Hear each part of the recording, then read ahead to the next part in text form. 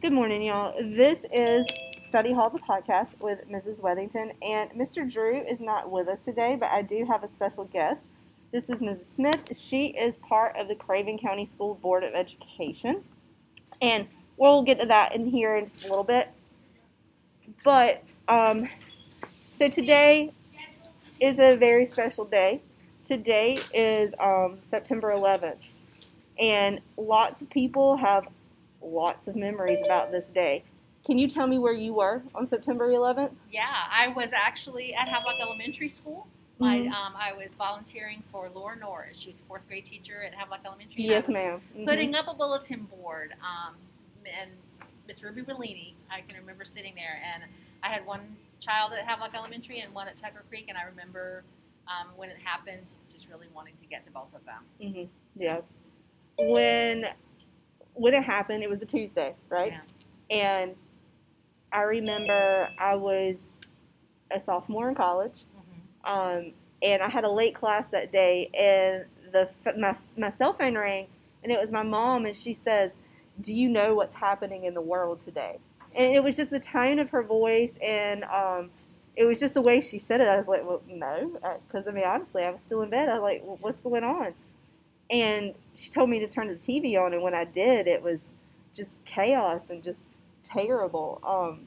I remember my roommate coming in and watching what was going on. It was just a memory that will always stick with me. Absolutely. And I remember all of the fear and the sadness, all that, but I also, what really sticks with me, especially like when you look at America today, is that that was a day, and really the only day in the few days that followed in my lifetime that I can remember where we were Americans. You know, we weren't fighting about anything. All we could care about was taking care of each other. Absolutely. So there was beauty in all of that, in those memories. I'm sure you saw it down here because I remember seeing it in Raleigh, and I'm from Kenly, which is in Johnson County, and I remember going home, but I remember on the way seeing all the houses with American flags, all the cars that had the American flags out of their car, and it was just unity like I had never experienced. I know. I haven't either before that or since, really. I haven't. Yeah. No.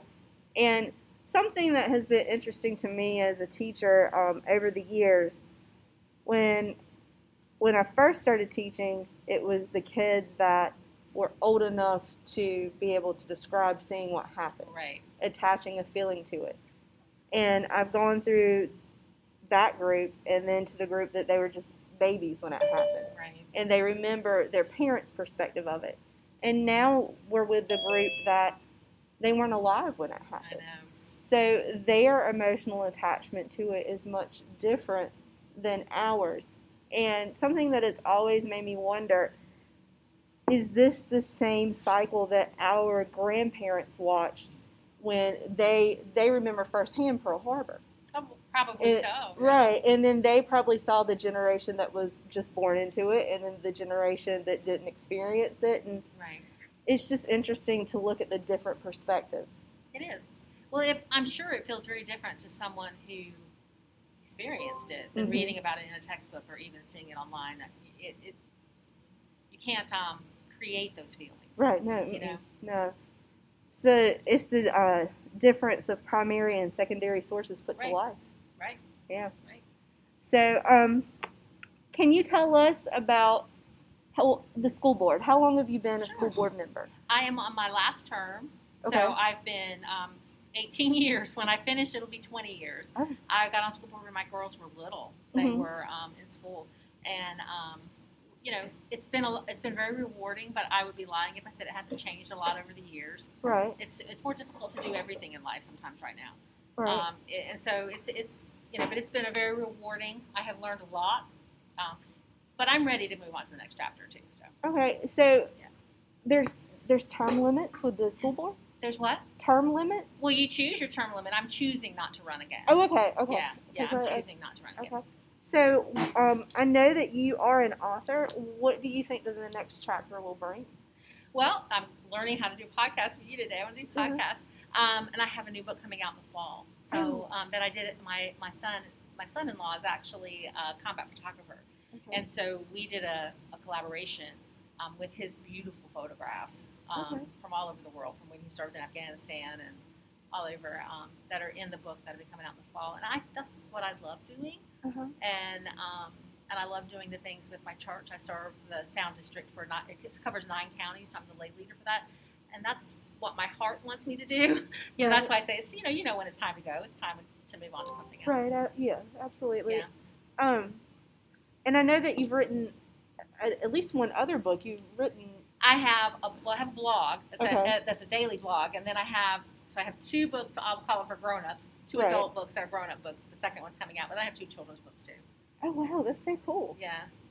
If one were interested in publishing a book, how would they go about it?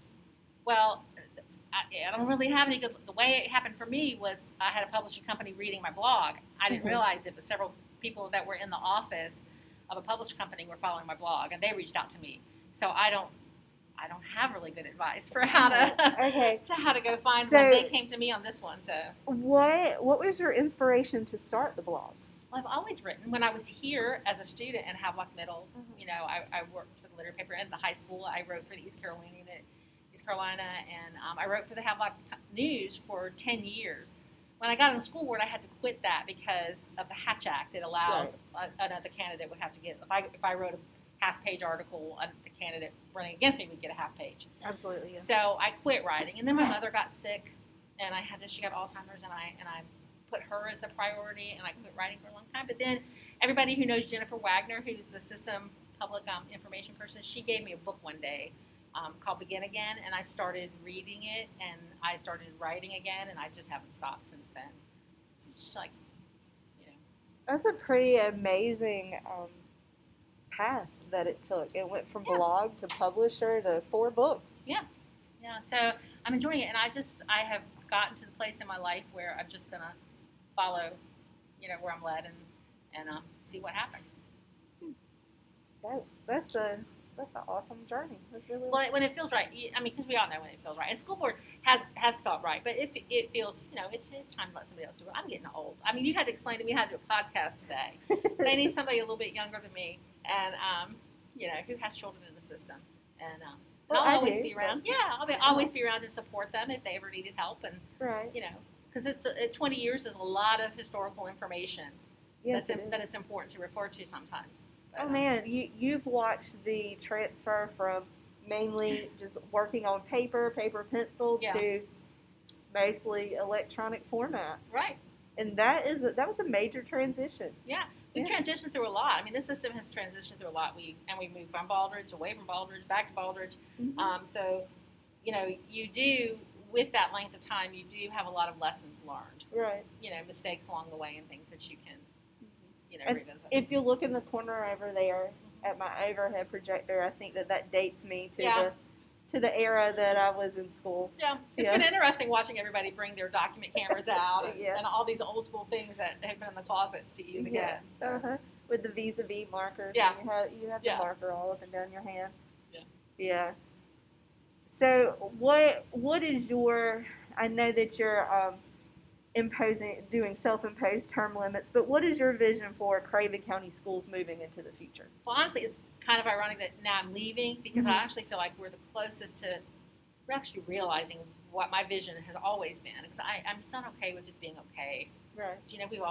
Anybody can be okay, but I want us to really be a system that is measured by more than just the student performance. Student performance is absolutely crucial, but there are so many other factors to determining whether a system is viable really for the long term and thriving, right? Your staff, your buildings, your community, and we have a superintendent who has a vision for all of that to get us where we want to go. But also, it's hard to define because I would like, when I say personalized instruction, I would like a system that fits everybody's, and everybody's so different, but more personalized for children. Like when I look at the virtual, I had 2 girls. One of them would have actually loved and thrived in that kind of environment.